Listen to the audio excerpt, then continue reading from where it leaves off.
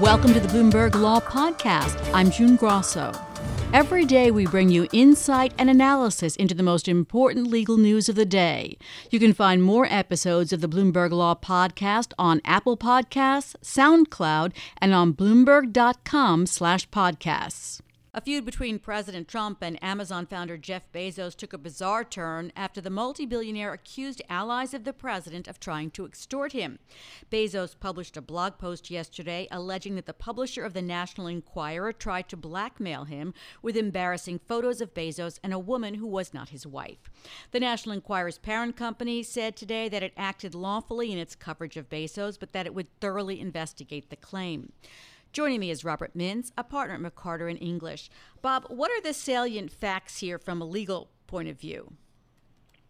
Well, June, the story here really begins in early January when the CEO of Amazon, Jeff Bezos, and his wife announced they were getting a divorce. And that was 2 days before, or 2 days after, I should say, the National Enquirer had informed him that they had a story that they were going to run about an affair, an alleged affair that Mr. Bezos was having. And that then turned into an investigation that Jeff Bezos decided to launch into AMI to determine how AMI had obtained text messages and photographs that they released shortly after he announced his divorce, and then threatened to release 10 additional photographs much later. Once that second threat came about, he, rather than succumb to the demand that was being made by AMI, he decided to go completely public with it and allegedly released all of the communications between the AMI lawyers and a lawyer for one of his investigators, where AMI was making a demand that Mr. Bezos call off his investigation and publicly make a statement that the story about his affair was not something that was politically motivated.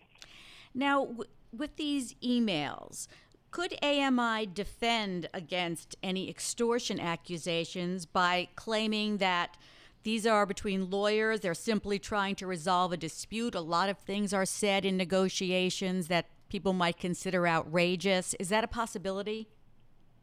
Yes, I mean, I think that is one of the defenses that we would see AMI raise, that these were communications between lawyers. That's a significant fact in terms of the way prosecutors might look at this.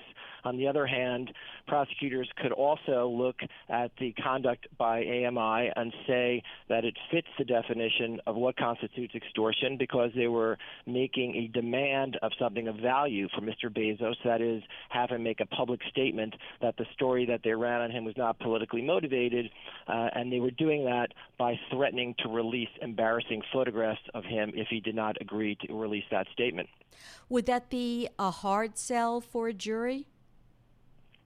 You know, it's a little bit of a close call on this one. The facts here are extremely unusual. It does not fit within the textbook definition of what extortion is. And typically extortion is a physical threat to harm somebody in exchange for property, and usually that is pay me money or I will harm you in some physical way. That's classic sort of mob extortion.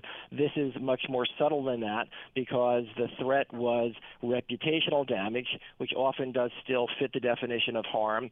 But then I think this really turns on the question of whether or not they were demanding in exchange for that something of value. And the something of value that they were demanding was a public statement by Mr. Bezos that the stories that they were running about him were not politically motivated. It's a close call, but it's something the prosecutors will likely take a close look at.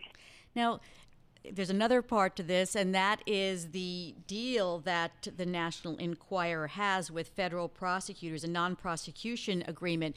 And according to Bloomberg sources, federal prosecutors are reviewing the National Enquirer's handling of its story to determine if the company violated the cooperation deal. Tell us about what is normally in a cooperation deal and what prosecutors might be looking into here.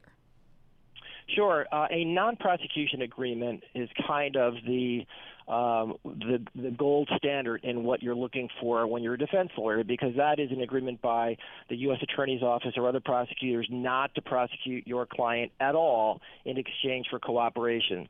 but the terms of those deals are fairly standard, and what it means is you have to provide full cooperation, complete cooperation.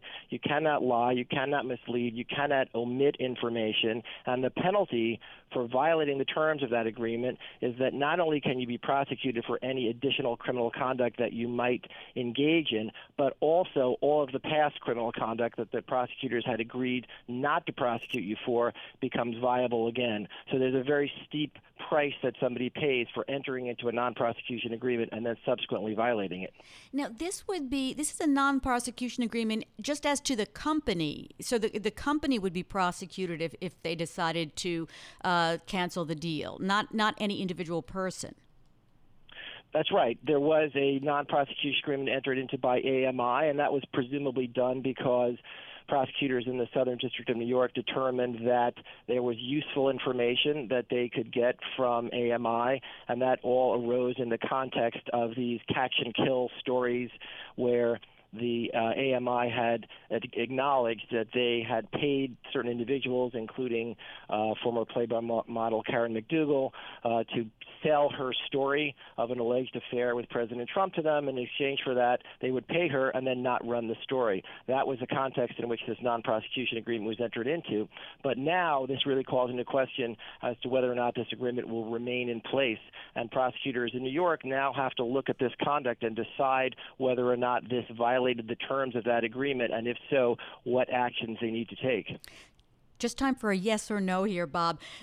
Can Bezos, not that he needs the money, but can he also sue the National Enquirer civilly?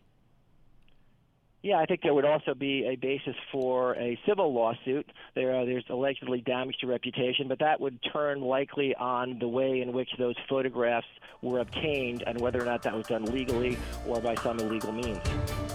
Thanks for listening to the Bloomberg Law Podcast. You can subscribe and listen to the show on Apple Podcasts, SoundCloud, and on Bloomberg.com/podcast. I'm June Grosso. This is Bloomberg.